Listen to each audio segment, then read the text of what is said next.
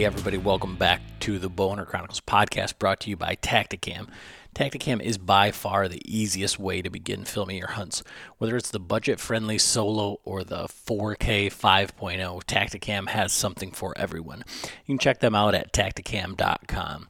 And if you're fortunate enough to have one of the Reveal cell cams by Tacticam, they are doing an update, and they call it the Super Drive Update. If you go to their Facebook page and click on the Super Drive Update, it'll give you all the information on how to do that. But if you do that, over the next 14 days, they're giving away 14 Reveal cell cams.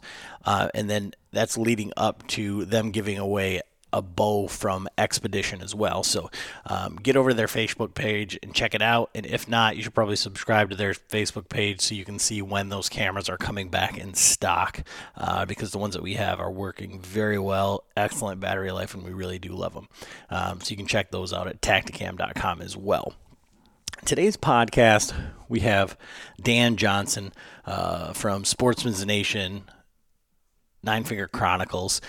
He took the unlikely trip from Iowa to hunt Michigan, and we talk about that. We talk about his upbringing as a hunter, his hunting style and how it's evolved, and we talk a little bit about deer management and kind of how the hunter can get involved in that as well. This one was cut a little bit short because Dan was home alone with the kids, so this one's a little bit shorter than our normal podcast, so it just means that we're going to have to do it again.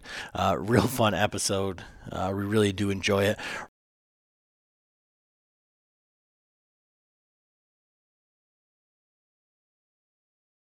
And we have been working with Spartan Forge this year, so we've been taking a look. Bill was on the podcast, and he outlines how they're using artificial intelligence to track deer movement. And we are working with them this year, and that is about to launch today. So whenever you are listening to this podcast, that is live at spartanforge.ai. And basically it is like the supercharged Farmer's Almanac based on the weather right now, the time of year. It shows you peak rut, moon, everything to generate an idea for your area what the deer movement is going to be like. If it's in the early season, you're looking for normal pattern. If you're in the rut, you're looking for high activity, maybe some abnormal activity as well. So you can check that out at spartanforge.ai, and you can use code BOWHUNTER if you want to check that out for 25% off. spartanforge.ai. Real quick, I'm going to have to shout out to our Patreons. This quarter, I got it all set up. I've got it ordered. We are giving away a Mystery Ranch Sawtooth pack. So that's the same pack that I used on my Colorado hunt. I really did enjoy the pack. The only thing I didn't like about it is that it didn't have the lid. So I wish I had like a little bit more place to put quick, easy access items. So I did order the lid as well. So we're giving away the Sawtooth 45 Mystery Ranch pack. That does come with a guide light frame, so you can switch out the pack to a larger pack, a smaller pack. You can use it to haul meat. It's a great system and a super comfortable pack. We're also giving away a set of Badlands Bale rain gear. That was one of the things that people had said that they are reluctant to spend money on, but they really wish that they would pull the trigger on. So we're going to be giving away a set of the Bale rain gear from Badlands. And we're also giving away pro subscription to Basemap. So if you haven't checked out Basemap, you can go check it out for free. They have weekly giveaways that you don't have to pay for. You go on there, and it teaches you to use the app and kind of navigate through that. If you do decide that you want to buy it, I mean, it's $30 for the year, for the entire country. You can download as big of a map as you want to, or I guess as much as your phone will allow. And there's multiple layers. I mean, it is a great app. We've been using it 100% this year and really love it. but you can save 20% on that by using code Chronicles. So from $30 to $24 for the entire year, it's $2 a month. I mean, it's definitely worth the money. But they're giving away that along with a swag pack, hat, shirt, the whole deal that goes along with that sort of thing. And you can check them out at basemap.com.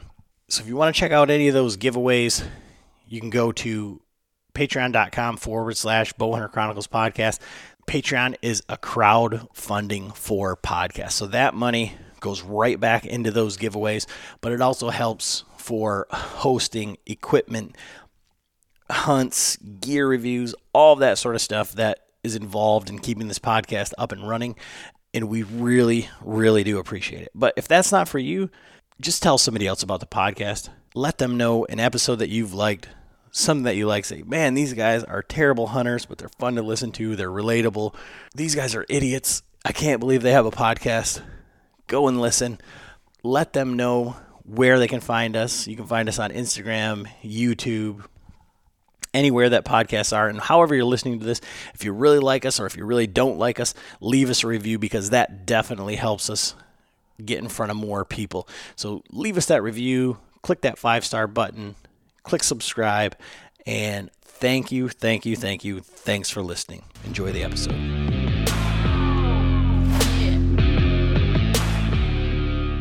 Hey everybody, welcome back to another episode of the Bowhunter Chronicles podcast. Adam and John in studio once more with another Chronicle podcaster, Dan Johnson, Sportsman's Nation, Nine Finger Chronicles is on the line tonight with probably the most unlikely of hunting trip stories, what not to do, or decisions. How you doing tonight, Dan? I'm doing good. You guys? We're doing well. Surviving gun season, waiting for it to be done. So. Yep. We got Iowa shotgun season in the future. I got like the first week of December here, and I stay home with the family during that time. I used to do the gun hunting, but now I'm just strictly bow hunting until I get too old to not do that. Then I'll probably go back to gun hunting. Yeah, we're kind of in the same realm. Yeah. It's just, and we'll get into it just because of the culture in Michigan, but right. My goodness. So, you had said that you're from Iowa, but let's get a little bit of background on you, Dan, for guys that aren't familiar or whatever. Just, your hunting background. Like, so what is your hunting style, and like, how did you grow up and start to get into hunting? Yeah. So, believe it or not, my outdoor background kind of started with one of my uncles. He used to take me to run trap lines. He took me to do some pheasant hunting. And the first animal I ever killed with a gun, believe it or not, well, I should say, other than a rabbit, my first time ever killing an animal was a pheasant hunt that my uncle took me on. And I was the kid who, if there was a muskrat or a mink still alive in the trap, or a raccoon or a possum, I held the beaten stick. So I was the kid that, oh, he's still alive, go get him, boom, boom, knock him out. And that was my introduction into the outdoors. And then several years after that, I would say probably 9-10 years after that is when I picked up a bow for the first time. Okay. And then, so you're bow hunting, has it been, pretty much, you're born and raised in Iowa. That's where you cut your teeth then? Yep. If my memory serves me correct, we got my first bow at a garage sale. And when I said I wanted to, shoot a bow, I had my mom get me this bow, and then at the same garage sale there was all these arrows. None of them were the same, and I didn't know anything about how to set your bow up. Neither did she.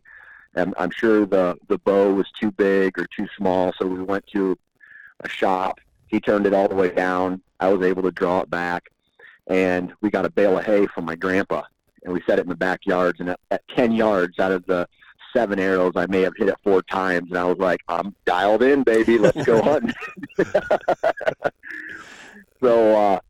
So really, everything after that, I had some people guide me along the way, but for the most part, everything on my end is self-taught. I come from a family of, I'm going to say, outdoorsmen, right? My uncles, they hunt, they fish, they trap, but I was, an hour and a half, 2 hours south of where they lived growing up. So anything that had to do with the outdoors was my mom or my dad. And most of it was just like, hey, let's go fishing. So when I started having interest at a younger age in bow hunting, it was all stuff that I kind of taught myself. Okay. And at that time, like, what was the hunting culture, I guess? Right now everything is mobile hunting, run and gun, and we talked on our last podcast, with these guys like, my father-in-law, with the Baker climbers, you're building them yourself, you're going out and doing that, so people have been mobile forever. How did you start out hunting as far as like the style?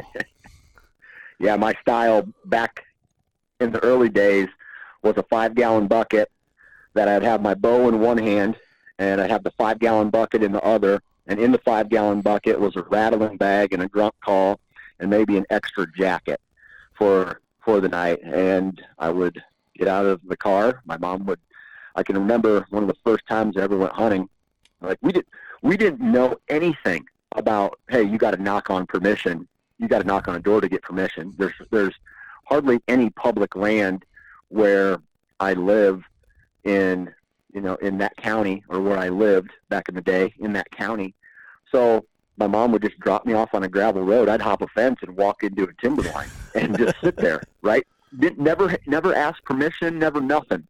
And, I was so young, I can remember looking back one time and seeing the reflection off of the windshield of my mom's vehicle as she just sat there and kind of waited for me to come back. And so on the early days, I was mobile. Like, I was really mobile, if you catch my drift, and sitting on buckets and moving to where I saw the deer print. I didn't know anything about rubs or scrapes back then, and so it was a bucket. And then I would say fast forward a handful of years, it was your typical field edge ladder stand, and you'd see the deer, but they were never close. And so I would say high school, or into high school and middle school, it was just not understanding anything about deer, but going outside and being outside and sitting on that bucket and climbing that tree, or climbing up into an old rickety ladder stand. That's where it kind of all started. And so what's the efficacy of the bucket method? The bucket, there's no method, man. There was never a method. It was, hey, deer live outside. I need to be outside. Well, I can't draw my bow if I'm sitting on my butt, so I need something to sit on. Well, there's the bucket. So that was my first mobile setup. But I'm just wondering, like, how successful were you? And now that you explained it, 0%. Okay, so because I'm just picturing you carrying this bucket, shooting a deer on somebody else's land, and like we all know what it's like, tracking a deer, getting a deer out. So I was just trying to figure that out. Yep, there was a 0% success rate back then. So how did you keep motivated to keep doing that? Were you seeing deer? Well, I mean, I was seeing deer, and I even had a couple really close encounters. It was just something that back then, it was just about getting outside. And if I kind of envy that part of me, if I could go back, I kind of envy it, because back then there was no antlers. Antlers didn't mean shit. There was nothing. I mean, you go out and you hunt, and you know. I remember one night I climbed in a tree. this was the first time I ever drew back my bow, and it was late October, and this spike buck was bumping a doe, and he was, she wasn't ready yet, but he was, and I was sitting in the crotch of a tree, and I drew back my bow, and I let the arrow go, and it sliced his just the white hair off of his stomach, and I didn't kill him. I didn't even draw blood, but I thought I was the shit because I let an arrow go on a deer. And I remember collecting that hair in a Ziploc bag, or put it in my pocket, and then put it in a Ziploc bag and keeping it in my room. And so I could tell people about it, because none of my friends hunted, and everybody else did the sports thing, and eventually hunting took a backseat to sports in college and all that stuff. But I don't know. There's something different back then than it is today. Like, I'm a completely different person. I started to learn strategy. I started to learn what deer do, how they behave, and all that stuff. And back then it was just about getting outside and trying to shoot anything. So, we're kind of like in a weird place right now because we, could be part of the problem, I guess. But, at that time with no social media, no YouTube, you had your magazines and Monster Buck VHS or whatever. What do you think about like today's youth and the amount of information, expectation, all of that? Because, I can tell from the way that you're speaking on it, like that's, some of the most treasured memories are the hunts, because that's when it was fun and a challenge and you were up against yourself versus, what the world says you should be shooting. Yeah. I'll tell you this, the amount of, I wish I had YouTube back then. I wish I had social media back then, because, it would have allowed me to cut my learning curve as far as strategy and understanding of the animal in half. But I still feel that young hunters, new hunters, need to come up through the ranks. And this is a problem that I had later on in my life when I got back into it really seriously. In order to become a good deer hunter, you got to kill deer. And I feel like a lot of kids today, or even new hunters, like young adults or anybody really getting into hunting, sees the social media, they see the YouTube, they see people starting to pass deer, and they feel that that is what they need to do. Because a lot of the time, this media that's being put out there isn't really going into any details about why they're passing these deer, why they're letting them go. And so people see that, and there's no context behind the imagery. And so any new hunter really will see that and they'll go, well, man, I guess I should pass this doe, or I should pass this spike. When in all reality, they should be slaying the first deer that walks by them for like 2 straight years, 3 straight years, until they feel comfortable around it. And now they can say, okay, so I shot a spike. What do I want to do? What kind of hunter am I? Am I the kind of hunter that goes after age class?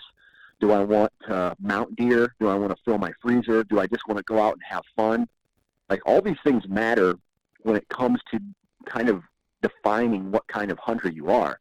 And I feel you can do multiple of those things, but I also, like, one thing that really pisses me off is when I see like a 12-year-old holding a 170, and I'm just like, are you kidding me, dude? I've never even shot a 170 before, and this kid now has, he's a kid, right? So a 160 is lower for him. He's going to look at that and he's going, well, he's only a 160. Only a 160, right? Right. So exactly. once we start putting a number on something and then people judge that experience by that number, in my opinion, it devalues the experience side of things, because people say, well, he's only this, or he's only that, or he's only, whatever. And so that's almost like, hey, I shot a deer, but I'm going to kick him while he's down, because you took this animal's life, but you're gonna cheapen the experience by saying, well, he was only 160 or he was only 3 or whatever, right? It should never be like that. Yeah, and we can get into that here in a minute when we get into your trip to Michigan. But I want to just kind of move forward in your timeline here and say, like, so now today, what style of hunter are you? You know, are you choosing deer based on age class? Or are you saying I'm hunting buck beds? Are you you got all your deer named and running all the trail cameras and everything? Or like, how do you make that decision on, which life you're going to take, Yeah, that's a good question, because I think there's times where it kind of changes every year. And a lot of it has to do with time, right? I got 3 kids. I got a business to run. The more time that I have in the timber, the more time I'm given the opportunity to do some of those things, like run trail cameras, set up more tree stands, name deer, whatever. And these days I'm so busy where now it's just, I throw my trail cameras up in the summertime. I get a good inventory, and then I switch those cameras around closer to the hunting season, and that kind of determines what deer are on the property and what I can shoot. If there's no 170s on the property, it'd be pointless for me to go after a 170, right? So I typically either have past experience with homebody deer on the property, or I kind of set my standards. I say, here's the pool of deer in this area. I want to shoot a top tier deer in that pool, if that makes sense. Sure. And so what are those deer? I mean, so what are you setting your sights on, as far as age class or size or? Yeah. So I definitely, I definitely would like the deer to be 4 years old, if not older. And, just saying that and saying, I don't necessarily like to put a number on anything. If I had to guess, I would say my deer this year would score somewhere in the low 150s. It's not necessarily that I'm going after a buck that's 4-year-old in the 150s. I'm going after a good representation of the highest age class and the highest, in that pool on that farm. So if that big mature buck is a 148 pointer or a 140-10, and he's one of the biggest ones on the farm, well, I'm going to take that. I'm going to try to take that buck if he walks by. But I'm not necessarily making any particular strategic moves for a second-rate deer. I'm not going to say second-rate. The way I talk about Iowa, I have to almost preface it because nobody else in the nation, especially East Coast, Michigan, Pennsylvania, New York, everybody else hears me talk about a 4-year-old or a 150 class buck, and they're saying, Jesus, what is he talking about? It's unrelatable to me. When I'm lucky to be born in the state that I was born in and live in the state that I live in, and I have the ability to hunt those animals. So, I would say a 4-year-old for sure. Next year it may go higher because now I've put another notch in my belt on this age class, and who knows what next year's bring. Maybe I'll try to get something bigger and older or go after a specific buck. But just kind of whatever's in front of me at the moment. And most of the time, whatever happens is whatever gets me excited, right? If I see a good deer coming my way and he's all brustled up, or he's chasing a doe, or he's snort wheezed, or he did this and then he did this and then he did that, and oh man, that's a kick-ass story. I'm going to shoot this deer. Yeah, and I mean, I'm just trying to paint a picture here because you're right. I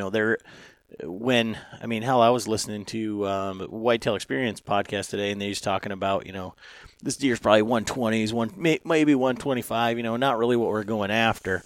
And I'm just thinking, man, that's not, our listener base is exactly what you stated, Michigan, PA, a lot of East Coast. Yeah. And I think it's because we are relatable because we just shoot whatever, kind of strolls by, and we have a very, or we shoot at them. Yes, this is true too.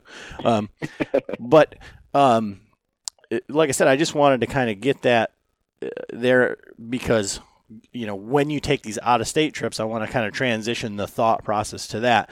But real quick, so when you're saying that you'd like to target, in a perfect world, 4.5-year-old deer or above or whatever, how many of those are on these properties, So. Yeah. And again, I'm talking about the best state to probably in the entire country to hunt whitetails in, right? Mm-hmm. Not only do we have that age class, but we got a good amount of them. So, and it's not like they're behind every tree. You got to work for them, just like you got to work for really any deer. But I mean, I'll put it to you this way, and this is going to sound ridiculous, but I think it was like 2 years ago, I had a really good crop of deer a summer on one of the properties that I hunt. So I had on a collective 1,100 acres that I have access to. Now, when you think of 1,100 acres, don't think of it like I can hunt every acre. We're talking about 600 acres of that is probably ag, right? But collectively, I probably had 7 or 8 deer, 4-year-old or older on that property, on that collective area, which was pretty good, and which is pretty good. So I would say somewhere around that, maybe a little bit lower. This year on camera, I would say the buck I shot, I'm going to put him at 4. My main buck that I was chasing this year was 5, and then there was another one out there that was probably 5 or 6, and then maybe a couple more, maybe 2 more 4-year-olds, and then the rest were 3 and younger that I had encounters with. Okay. Yeah, like I said, I'm just trying to, put things in perspective for the listener to say, like, well, for me to try and target a 4-year-old deer, I mean, I might have to scour counties, where we live here, Yep. So, like I say, it's just everything is relative. We might have to go sneak on some a deer farm and bring our bucket. Right. What are these no-knock deals? Heard it from the Nine Finger Chronicles. Yeah, this guy's giving really shitty advice. Well, the thought process is correct. His harvest rate was low, so it's kind of a trade-off. Right. But so now, how does that affect when you go out of state? Because I know, obviously I want to talk about you hunting Michigan, but you go, I'm sure that you've hunted other states for whitetail, and then you go to South Dakota hunting mule deer. So when you're going out of state, how do you temper that thought process leaving, whitetail Mecca? Yeah, that's a good question. And what I told myself is this: you got to treat those out-of-state hunts like you are a brand new hunter. And I say that by saying this.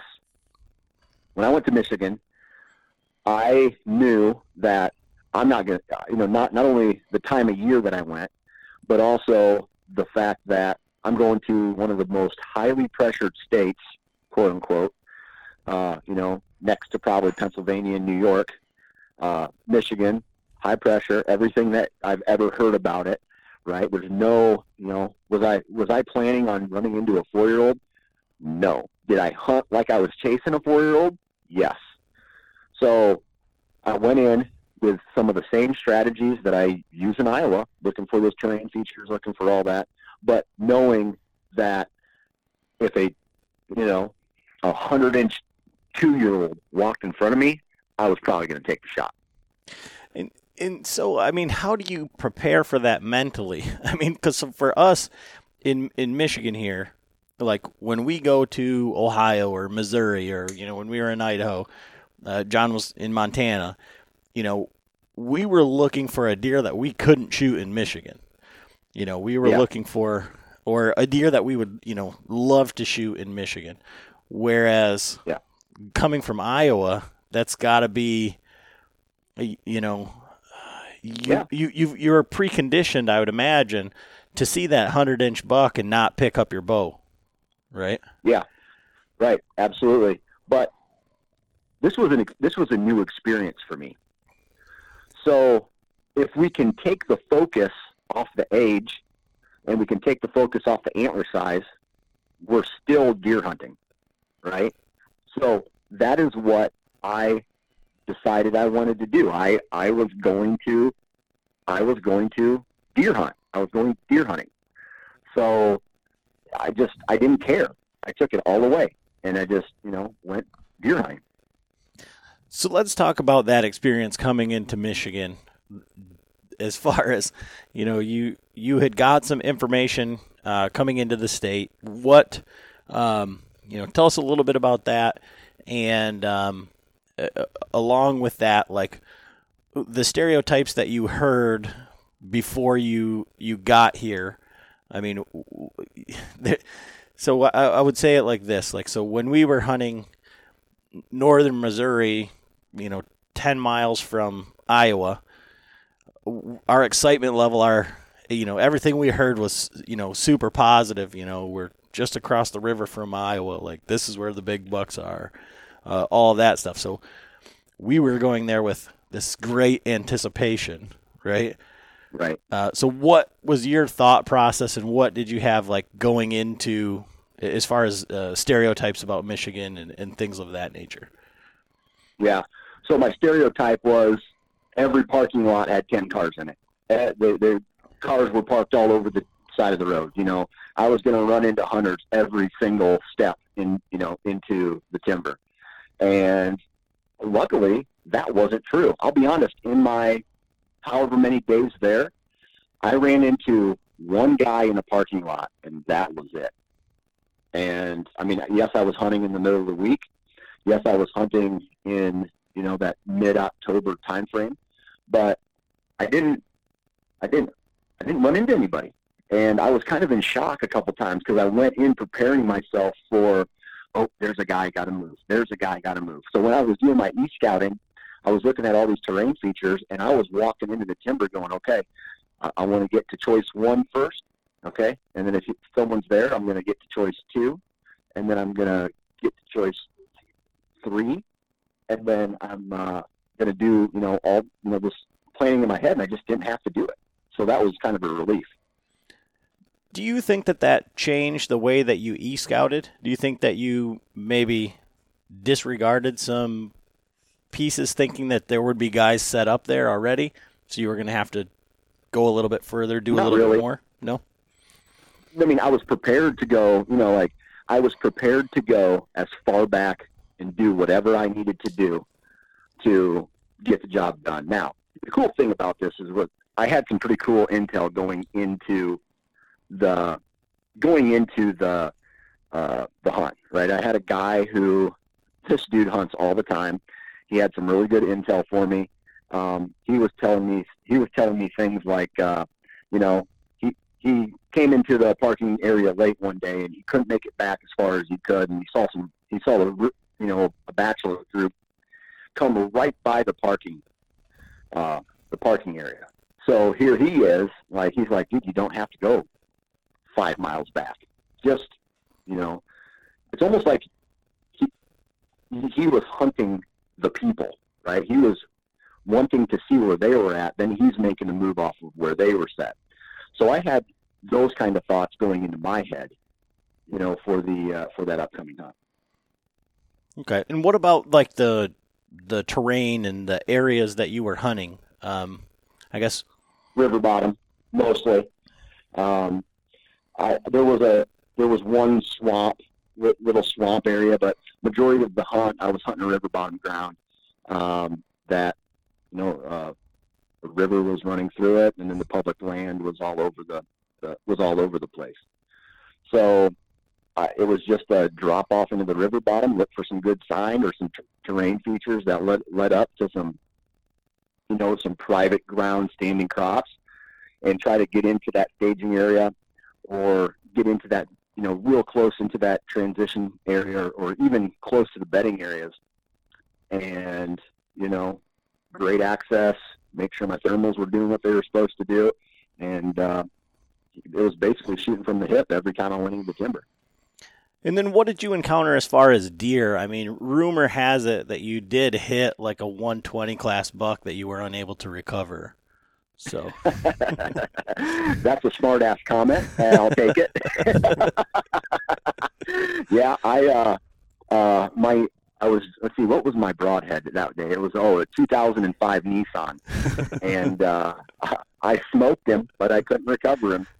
It was I was driving on my way to one of those public pieces, and out of this cemetery, a 120-inch buck pops up, and I smoke him. And it was dark at the time, so I drove on, and I came back and after the hunt to look for the deer to see if I ended up killing him, and I never could find him. So not enough FOC. No, not enough. I think my blades weren't sharp enough. So what did you see for deer while you were hunting? Yeah, so other than jumping a couple does, like walking in to some of the places from the tree stands, I think I only saw 4 deer and only 1 buck. So it was tough, man. It wasn't, it was something, but again, I had mentally prepared myself for the worst conditions. Like, dude, you're driving 7 hours to not see a deer. And what I liked about these encounters that I had, though, was I put myself in the right spot to shoot a deer, and I didn't shoot what was in front of me. So that was going to be my question. So with your e-scout and everything, how did that pan out? Once you got boots on the ground, and was there a sign there where you thought it was going to be, and did it look like it should? Yeah, I'll tell you this. I was surprised. Right, the way people talk about Michigan being such a shitty state to hunt, I was surprised by your guys' cover. I mean, I hunted some places where it was thick and nasty and almost impenetrable in some certain spots. And I got in there, and I'm just like, what are these guys talking about? This is beautiful. And so, I mean, I just was hunting a lot of edge, a lot of transitions into the, from thick cover, opening up into a terrain feature that led up into an ag field most of the time. Now, like that impenetrable cover, etc., like where you were headed out to, were you setting up in areas just to like see deer? So not in a sense of like on a field edge or anything like that, but like areas where deer would be traveling, or were you setting up for, like you said, you were setting up to try to kill a 4-year-old? So would these be sits where, like if you were in Iowa or other states, a lot of sits you set up for, a particular buck, or if there was a buck in the area, is going to be right there, and your odds of seeing deer are slim? Or were you setting up in on these terrain features just for deer movement? Yeah, so, when I started getting serious into bow hunting all those years ago, one thing I learned is seeing deer and killing deer are 2 completely different things, right? So that's why you hear every once in a while you hear me say something like, I don't hunt field edges anymore. Mm-hmm. Well, because you can see deer on a field edge, but you may not be able to shoot them, right? So I've learned that I have a higher success rate with encounters. I'm going to see less deer, but I'm going to have more encounters with deer potentially in shooting range if I go inside the timber and find these terrain features and find the thick cover. So whenever I go into a hunt, specifically in Michigan, I was going to kill something. Like, that was my goal. I'm going in to kill. I'm not going into, there was no time for an observation sense. So I'm going in, finding what looks good, finding those terrain features, playing that wind, and then putting myself in a position that if a deer comes through this way, I'm gonna shoot it. And so you said, you're managing your time. You said you've got kids and, wife and the family and the business and everything.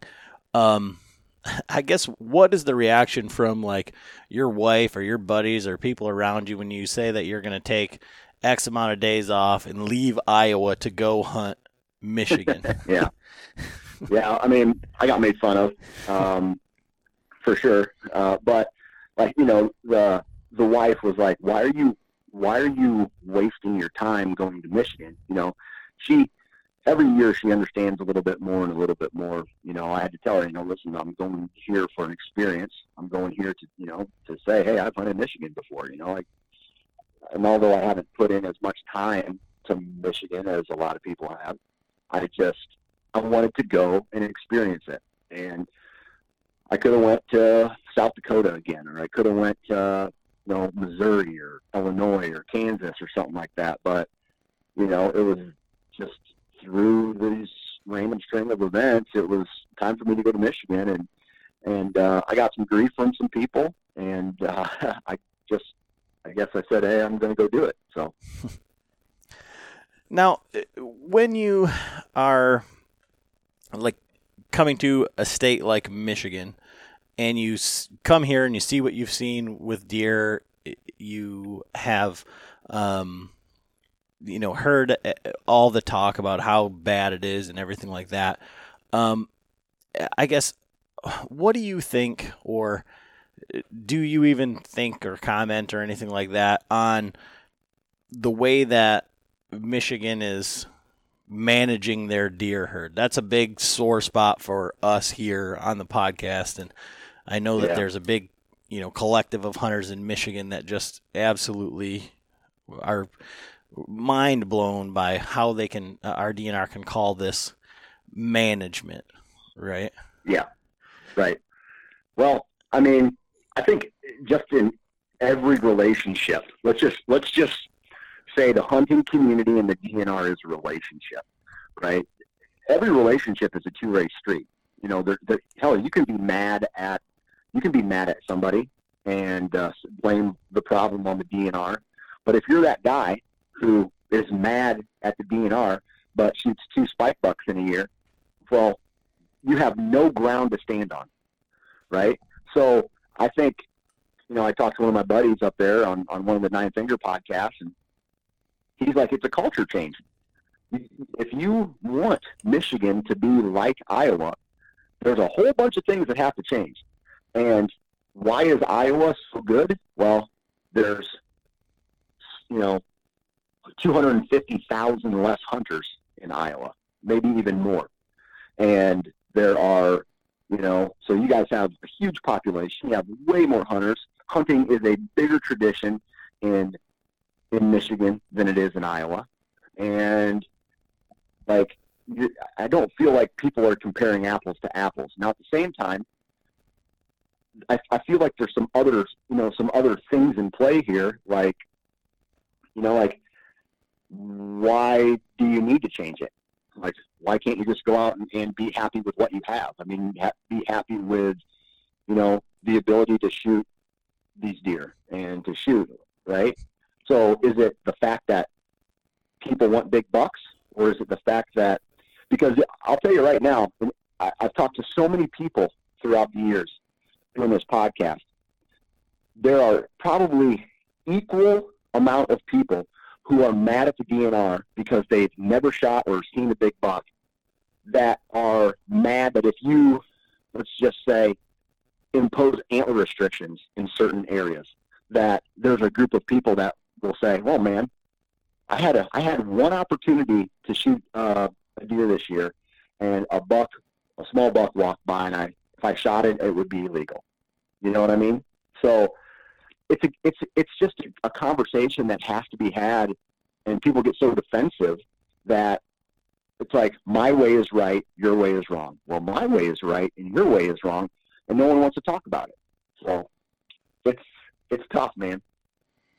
So Dan Johnson, Nine Finger Chronicles podcast, Sportsman's Nation, what would be your way? What would be your suggestion or what would be the way that you would start that conversation?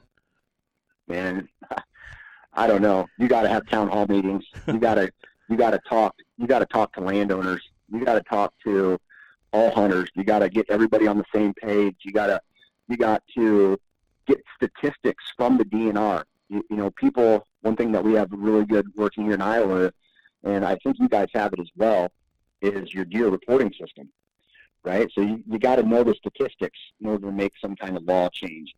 You got to know, do antler point restrictions, what does that help, right? Does it help? I don't know. What does it help? You know, does it just mean big bucks, you know, bigger bucks are gonna come through the area? I mean, there's a whole bunch of conversations that need to have. One thing that I really liked, I don't think Wisconsin does it anymore, but there was a earn a buck program where if you wanted to shoot a buck, you had to shoot a doe. Mm-hmm. And I like that, and I would have no problem with that if say Iowa went to something like that. But you know, every state is run by different people and different ideas, and I think the more that the hunters get involved, the better. But I think somewhat we're in an echo chamber. You know, we surround ourselves with people who, you know, want to shoot bigger deer or whatever, and actually are going out and doing everything that they can to do that. And, you know, we've got just as much respect for the guy that gets the 1 or 2 days or the opening weekend off to hunt and, you know, just wants to get his buck as well, because that's part of the tradition and the, you know, the culture here in Michigan too, right?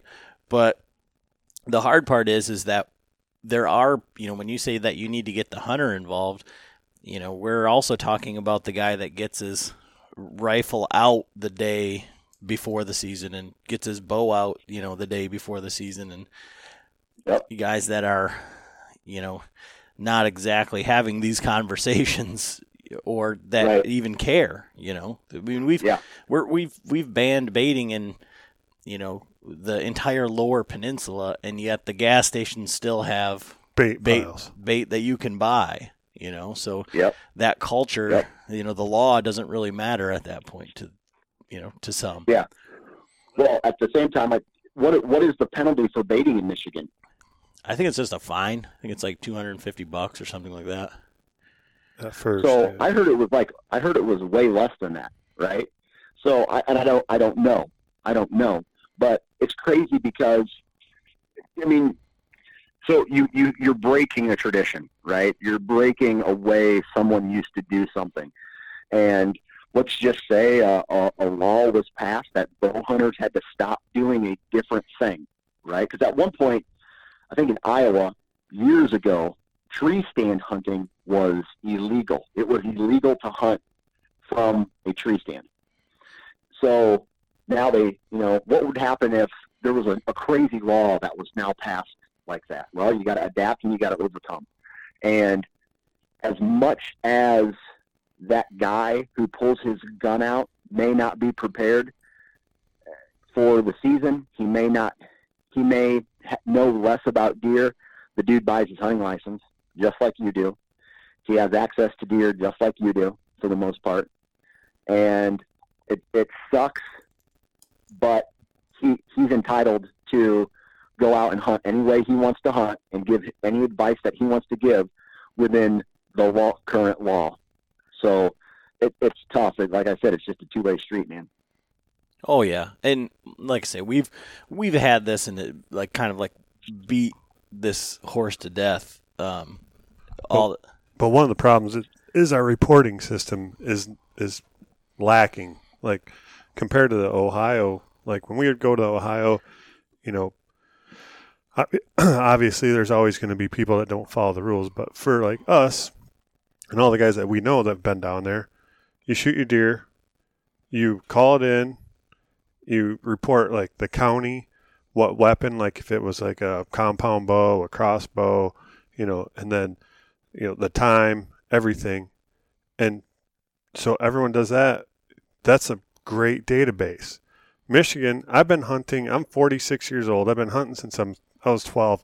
I've never, ever been pulled on, got a questionnaire. The only thing I've ever got questionnaires about was like the fall turkey seasons. That's it. Never been asked about my deer seasons. So it's like, have you ever reached out to your local DNR, your local state officials, and voiced your opinion there? No, I have not. So, okay. I'm on the other end of it, like what you were saying. Like, if you do it what you've always done, then you're always gonna, be in that same boat. But we have talked to guys, like when we're at ATA, was it 2 years ago? Mm-hmm. And we were talking to the guy about all the, the reporting system, and he's like, I can't remember his name. His name was Tony Smith. But he was saying like how the reporting is so great in Michigan, and that, the way that they do it, because they send out these things, and then, at the deer check stations, well, you're not required to take it to a check station. So, I mean, the data is like going to be similar year over year, because the same people that go to the check station the year before are probably going to go the next year. But if you've never gone, like John, you probably won't go, Yeah. Yep. I mean, it's mandatory in Iowa to report your deer. Right. Like I said, I was just interested to see because, there's a lot of different factors, but a lot of the thought process is that, Wisconsin has big deer, Indiana has big deer, Ohio has big deer, and it's like we're surrounded by big deer, and Michigan is the laughingstock of the Midwest as far as whitetail goes. So, yeah. And you're right. We're not doing anything except for just sitting here bitching about it. And so it's like, those conversations need to be had, to start that in motion, I guess. Yeah, absolutely. So you've still got those Michigan tags burning a hole in your pocket. Thanksgiving weekend's coming up. Are you headed up here to? Yeah, they burned up. That's a fact. Well, I'll tell you what. Here's a funny story. So the last hunt of the trip, I'm coming out of the timber, and I'm digging through my stuff, putting it back in my truck. I'm like, where did my hoodie go? Where's my hoodie? So on a piece of public land, somewhere in Michigan, I'm not going to say where, because the guy who gives me the info beat my ass, is a Sitka Apex hoodie with Dan Johnson's Michigan license and tags in it. So if you find a hoodie, look in the front pocket, because it's mine. So in Michigan here, right before the rifle opener, which was November 15th, our tag system went down, and they were allowing you to just write your own tag on a sheet of paper or print it off if you would like. So, I mean, you're off the hook on that one if you'd like to come back. But so I guess overall, your experience in Michigan was what you expected, better than you expected. I guess, what did you think as a whole? I had fun, man.